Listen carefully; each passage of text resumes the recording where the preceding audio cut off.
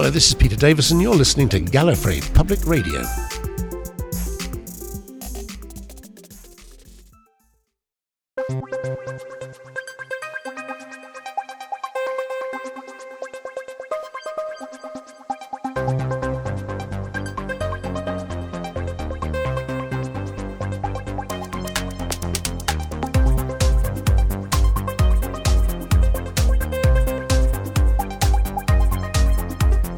This is Gallifrey Public Radio, a weekly podcast dedicated to positive enjoyment of Doctor Who. We travel through classic and new episodes, explore the extended universe, and play a few games from time to time. We do discuss news, content that has been officially released, and the occasional interesting rumor, but we'll warn you before anything considered spoilers comes up.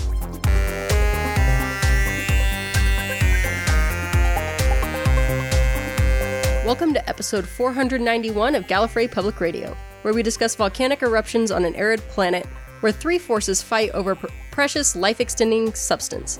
Dune? Doctor Who? Why not both? I'm Haley. I'm Jay. I'm Julie. And I'm Kier.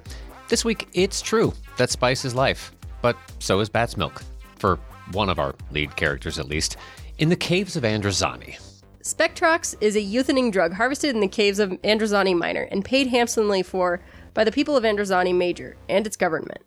The government-funded mining company is at war in those caves with a mad villain and his android army, and also a gun-running crew, playing both sides in the mix just to make matters worse.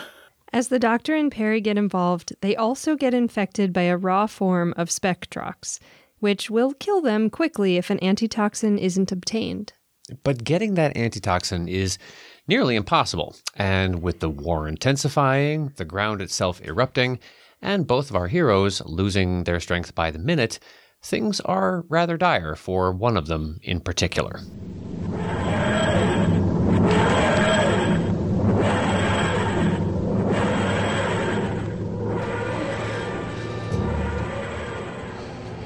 Doctor, what's happened? Perry, I see Professor Jackage newest stuff. Good old Jackage. Jackage, you got the bat's milk? Contains an antivesicant, I imagine. Interesting. Where is it? What? The bat's milk. Finished. Only enough for you. There must be something I can do. Tell me. Too late, Perry. Going soon. It's time to say goodbye. Don't give up. You can't leave me now. I might regenerate. I don't know.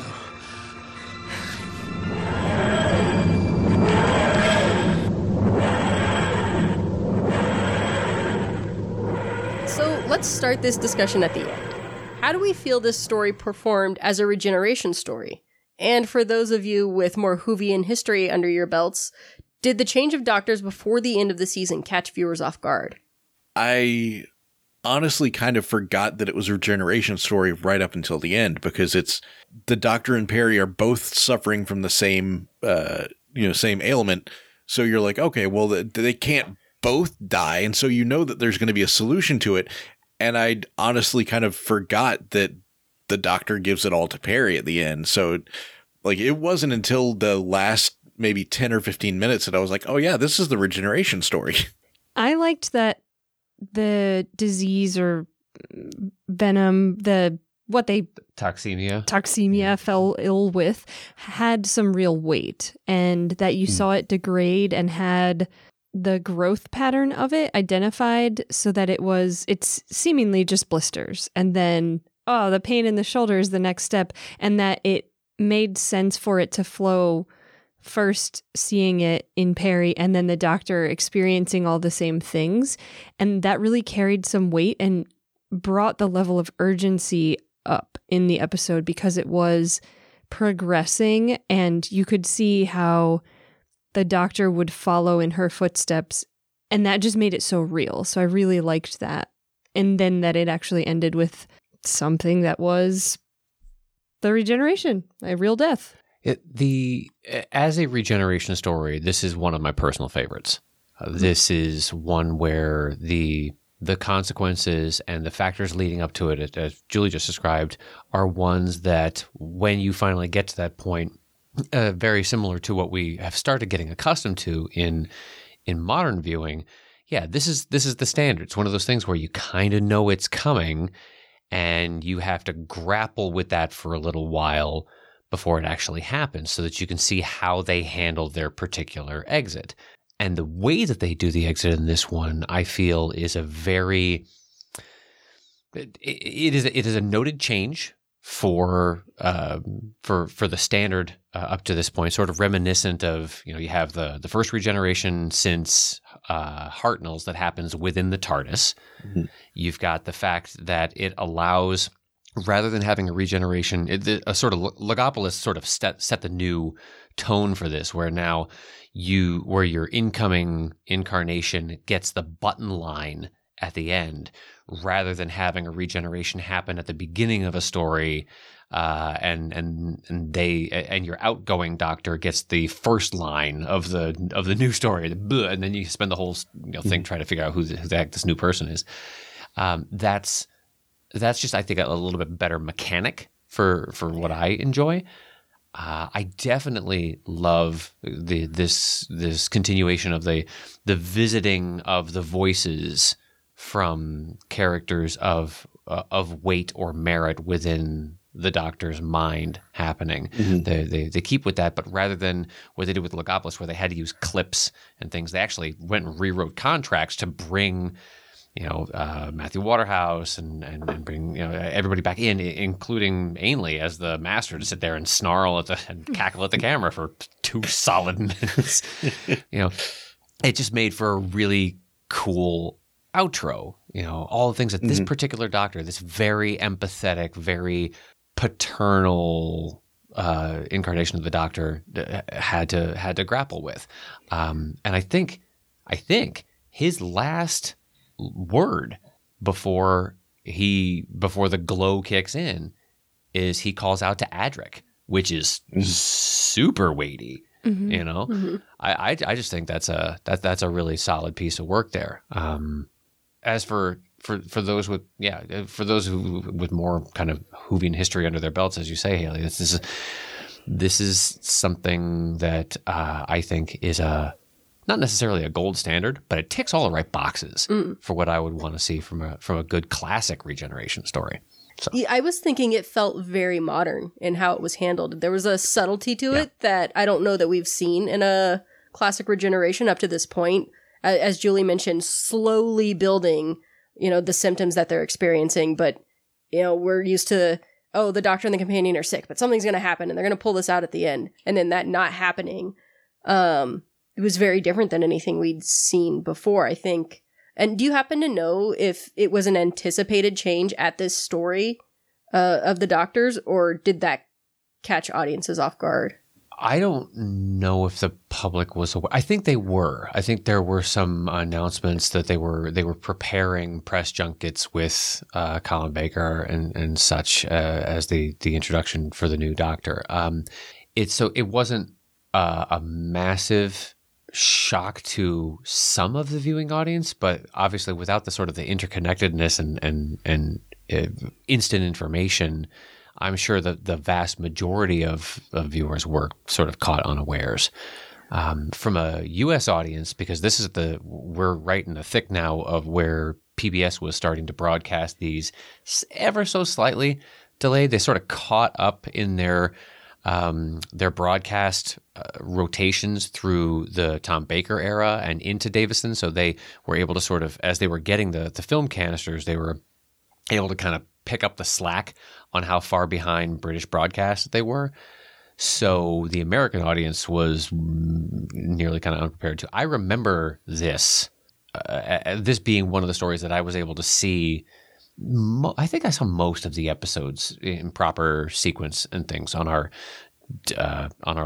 WPBS, I think out of New York that we were getting. But it didn't make sense to me. I had not seen Logopolis. I had never seen a regeneration before. So total surprise for this American right here. Yeah. Well, in terms of the way it worked, I knew the mechanic was there because I had a friend who had introduced me to the show that was explaining the premise of it, and he was more familiar. So I knew what was happening, but I didn't know how it happened. So, and especially as a kid, I mean, I was a early elementary, like grade school kid. So that was a total surprise for me. And just the fact that it was this, he actually, Davison actually said, he says, "Is this death?" Like minutes before it happened. He's like, whoa, death. No. I was told, my friend Doug told me he doesn't die. And that he also said this time it feels different. Yeah. So I actually wanted to, specific to Haley's question too, did we feel like this was a little bit of a letdown for the Doctor?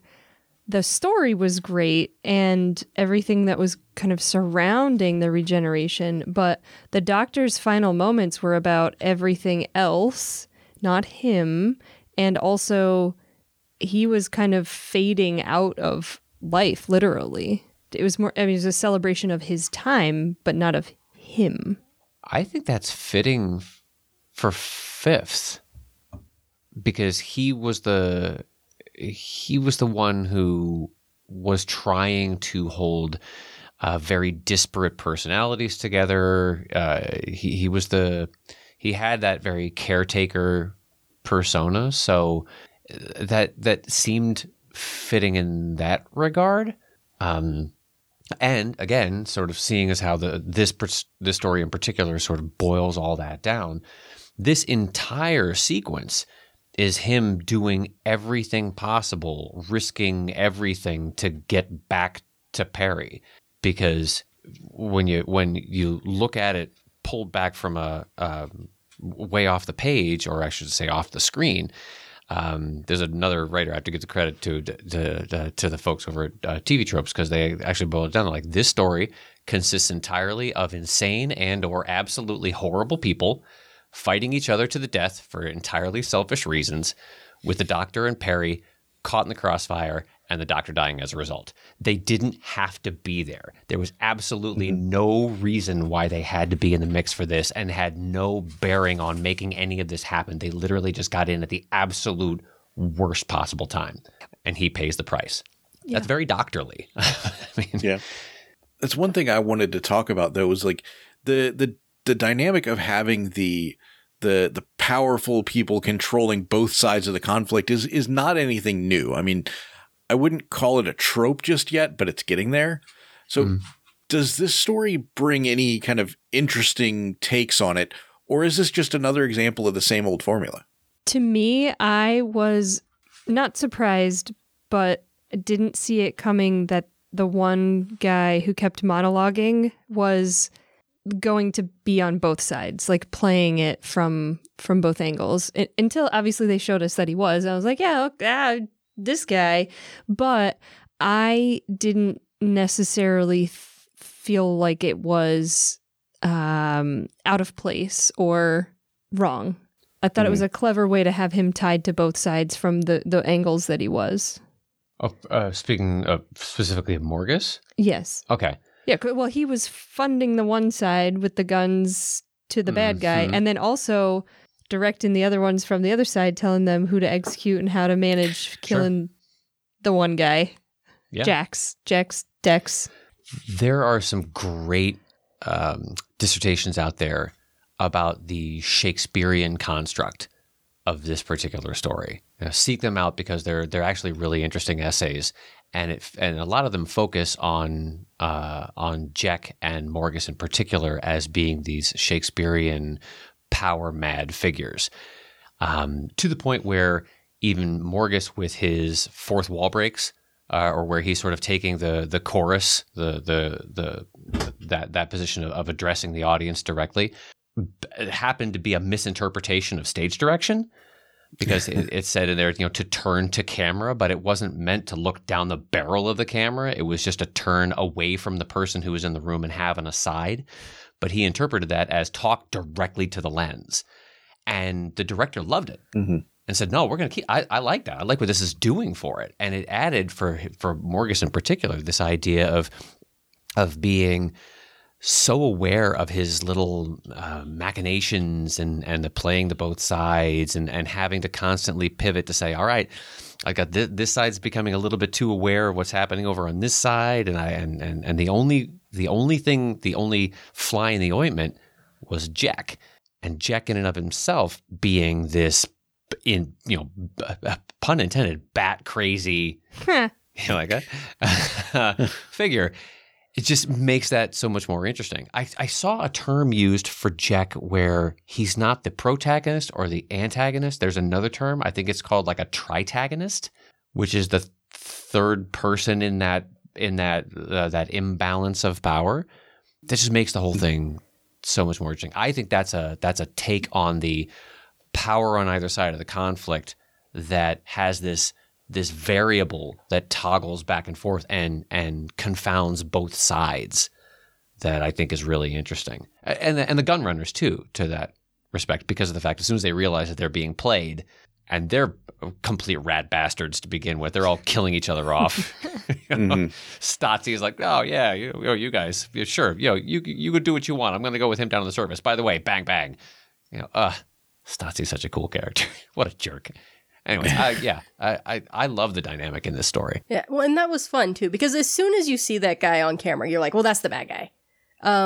You're expecting him to be the bad guy, but it's fun to find out that he's the bad guy on both ends of this. Like, from any direction he can come, he's coming in as the bad guy. I thought that was a fun use of obviously the bad guy character, to have him just really be the mastermind, playing it all, and then getting fudged over by some guy in a cave.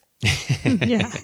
That's they kind of hinted at that early on too, where, the president comes and is talking to him, and he's like, well, if you send those people to this side and you control that side, then you've got the same people. You're just not paying them now. It's like, oh, I never really thought of that. And it's like kind of hinting that like this guy knows all the angles. He is working everything he can. So it kind of hints that there is a lot more going on here than he's originally letting on. Yeah. And you have characters just straight lying on camera, which I feel like you don't get that often. There's always winks or side eyes, and with him it was just straight no. These are all the worst of the worst. Yeah. They're all just horrible people. But it's very seldom that you get a mechanic in a script where typically when you get a cast where these are all just completely deplorable, disreputable, horrible characters, I don't want to watch, because I'm like, there's no redemption here. This is just torture. But in some instances, if the character, if the caricatures are just right, like, nah, I could watch this, because I'm just watching them all nip at each other's heels, and it's kind of, this is entertaining to a certain degree. And the plausible deniability from both sides too. The president, he knew. He called him out on it, left the room, came back in however many days, hours, whatever later, and then gets murdered off the back of it. You don't. Who opens thank an you elevator for saving chute me and doesn't notice the elevator's not there? Yeah. He got shoved. He was shoved. But yeah, I liked it. So we have a potentially toxic anti-aging drug derived from bats. The antitoxin only acquired from its queen. We see two planets so close it takes only a couple of hours to travel between them. Magma-heated mud volcanoes, androids and android replicants. Need I continue? How do we feel about such a high level of pseudoscience in this story, and in general, and then by Doctor Who standards as well? It's a pretty thick pile, even by Doctor Who standards. Yeah. But I don't know if I ever really pushed back from it and said, no, that's one thing too many. I think... I agree. Yeah, I think sci-fi in general has given us the lens of like fudging over travel times on a galactic scale that doesn't really stand out. You can give some pseudoscience babble about why it is about, maybe one of them is a moon and not a planet, so they're actually closer, or I don't remember. They use the beta drive. There you go. Or there's a thing, I don't remember what it's called, but where planets have basically like the same orbit, so they always stay like locked together around their sun instead of having different orbit speeds. That maybe a lot of hand wavium involved in the travel. I can see the drug also being connected to the antitoxin. You know, Oh, it's yeah. in an Connection unpurified form, is so for that's sure. okay. Yep. Yeah, and we all know that bad guano is pretty nasty. So we've been warned about that. Yeah. Does it matter that it's layered in the story? So you get some bits of it as explanations for different components, and so it's not all the cause of one thing. It sort of runs through, right?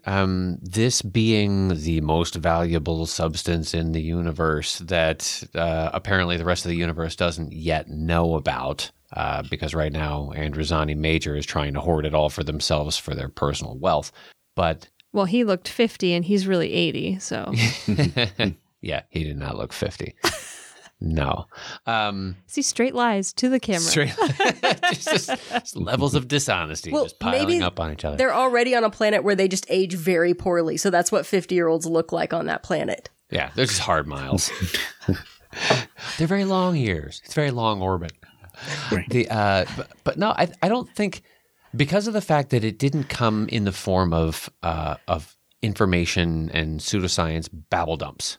Mm-hmm. I was okay with it because it got doled out in smaller bites. Perhaps it was one where I was able to sort of process and take in and say, okay, that's great.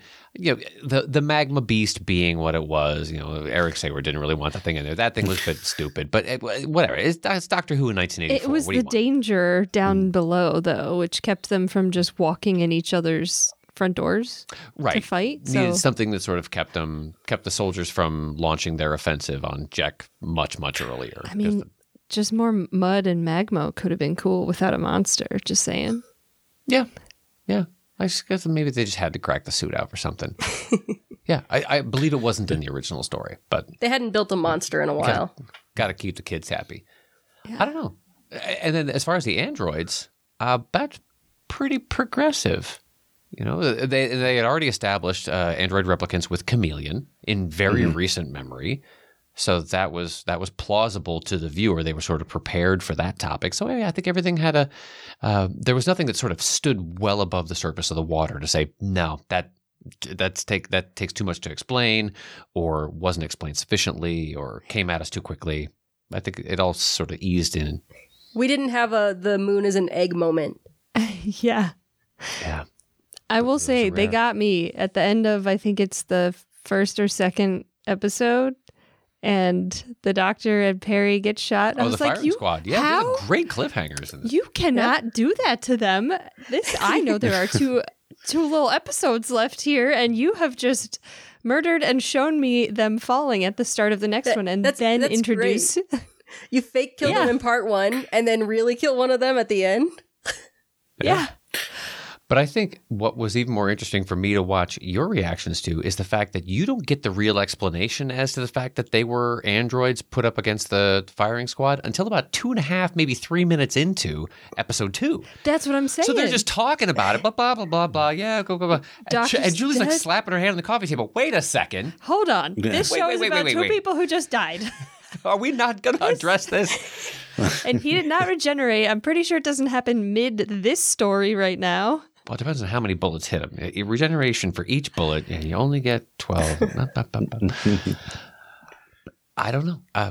All of that being said, as interesting as I personally think many of the individual character performances are, you know, I think Stotzi, you know, and Morgis's fourth wall breaks and all these things, and as solid and important historically or within the pantheon as I think the story is.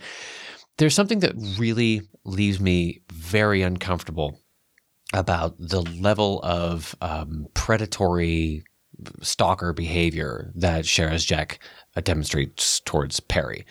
And it comes on, it's so thick, and everything from the stroking of her cheek to the chloroforming and everything. And it really makes me physically uncomfortable every time I watch this story. That is the one aspect that just really, really eats at me. Would any of you consider, for people that are starting to go through and I've got a couple of folks that I know are working their way up to about where we are in our rewatch, of giving them a content warning of sorts that this sort of thing is so intrinsic to the plot line. Probably, and you could even save it until, I think that doesn't happen until the 4th episode. So, or is it in the 3rd too? Yeah, it builds. Mm-hmm. It goes from just so beautiful thing to getting really handsy and just awful by the time you get to episodes 3 and 4. Yeah. Up until the last part, I don't know if it would have needed a warning. But the last part, yes, it gets very creepy. It escalates. Yeah. I mean, thinking about it again now, it's like taking the Quasimodo character and pushing it even farther kind of thing. Mm-hmm. Mm-hmm. Sure. I definitely think that it is something to be cognizant of. And, unless you are very familiar with the friends that are getting ready to watch it or whatever, and that they'll be okay, that they don't, I think it warrants a warning of like, hey, just be aware. There's some icky stuff in there. It doesn't go. I don't even want to say too far, but like it's just know that it's coming and give them a heads up, because walking into it blind in this day and age is just that's not okay. Yeah, content warnings are not something that I think used to be done, right? So nowadays, I would preface it, even with adult or mature content, as something that you're going to experience, if not explicitly including that. I don't know what exactly kind of warnings are available other than just mature or... Yeah. I was just thinking really along the lines of what Jay was discussing too, where just telling people, oh yeah, this is definitely a story you want to add to your collection of, I've gone back to watch some of the classics. But just be aware there's a character who puts on some seriously creep factor predatory vibes in this. Yep. And so if that bothers you or if that triggers anything with you, just please be cognizant of it and make your viewing decision accordingly. Yeah. I know it's familiar. It's something that is used in a lot of stories that we know well, televised, staged, written. It's there. It doesn't make it any better. But it is that one aspect of a story that I genuinely enjoy that just, it never leaves me, no matter how many times I've seen it. And I've seen the story many times. So something for listeners just to be aware of too. I mean, if you haven't gotten to the story yet, well, number one, why are you listening Spoilers. to this? Sorry, a little bit. Sorry, we just, Haley just started us off with the biggest spoiler. Yeah, let's start this discussion with a regeneration.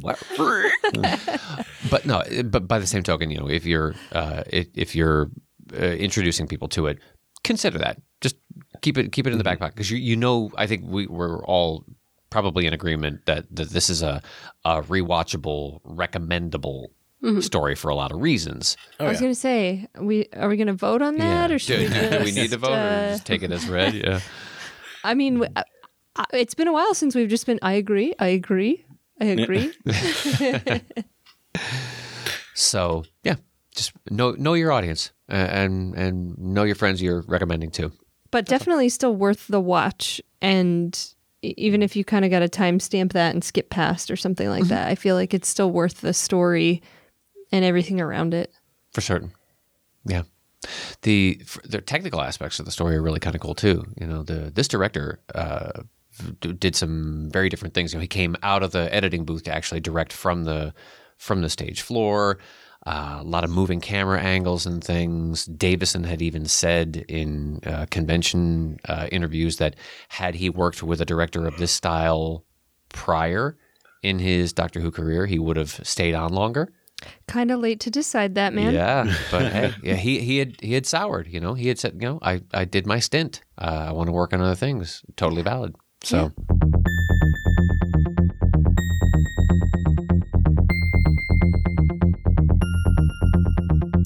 We did get some news about the upcoming series with a new guest star, or do we know? I don't know. It's described in all of the press releases as a major role. Now, what definition of major role means to the BBC at this point might just be recurs in more than one story, or is pivotal to a plot arc, or something of that sort. But I will freely admit that I am not a RuPaul's Drag Race watcher.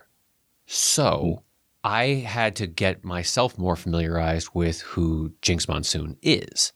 I am apparently very much in the entertainment industry minority at this point because the internet went crazy with this news because this is a two-time winner or two-season winner of RuPaul's Drag Race, apparently. So extremely well-known entertainment commodity in that regard.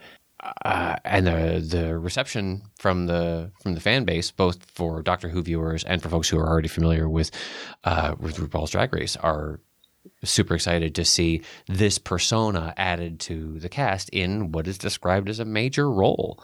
So I don't know what that means. Could be really cool villain vibes. Yeah, I like the quote, "In a galaxy of comets and supernovas, here comes the biggest star of all." Nice. That just tells me that the intention is for a big personality to just hit the ground running and carry whatever role they have with an immense excitement and weight to it. I'm looking forward to it. It's Russell. And if he's trying to make this an extravaganza kind of season, he's going to surround himself and his core cast with the biggest and loudest and most, If you've got the toy maker and you've got this bombastic, really big personality right in there, right next to that, that would be great. Somebody wanted to see Monsoon play a Missy incarnation. Would be cool too. I think Michelle Gomez has got something to say about that, But this is for the season to work with Shooty, yes? Not just the specials. So Precisely. something future. Okay. Yep. But a leftover from the toy make. No, I'm just kidding. I don't know. Super cool, though. Yeah.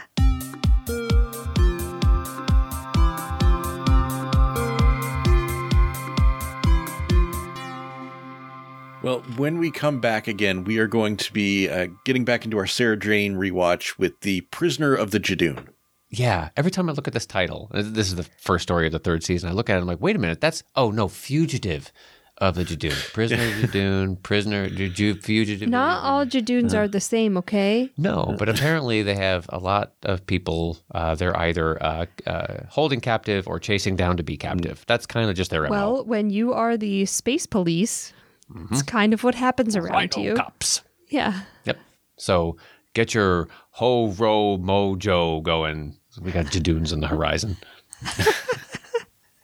All right. Well, this has been episode 491 of Gallifrey Public Radio. Until next time, this is Jay saying, I really want a tall glass of milk now for some reason.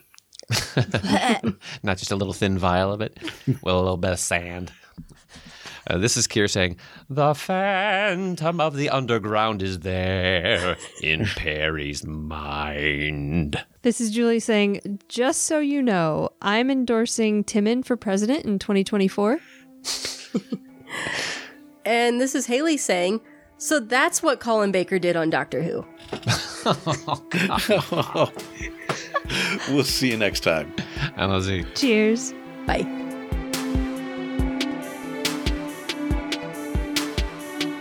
Thanks for joining us for another episode of Gallifrey Public Radio. Want to keep the conversation going? You can find us on Twitter, Facebook, Instagram, and YouTube, or just send us a good old-fashioned email to feedback@gallifreypublicradio.com. You can also give us a phone call at 754-225-5477. That's 754-CALL-GPR, and you may hear your voice on a future episode of the show. Everything's got to end sometime, otherwise nothing would ever get started. Join us next week for a brand new episode.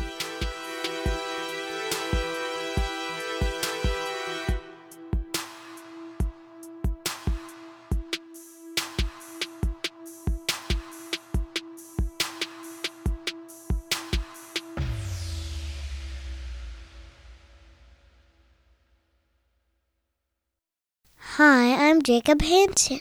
Gallifrey Public Radio is copyright 2023. We'll see you next time.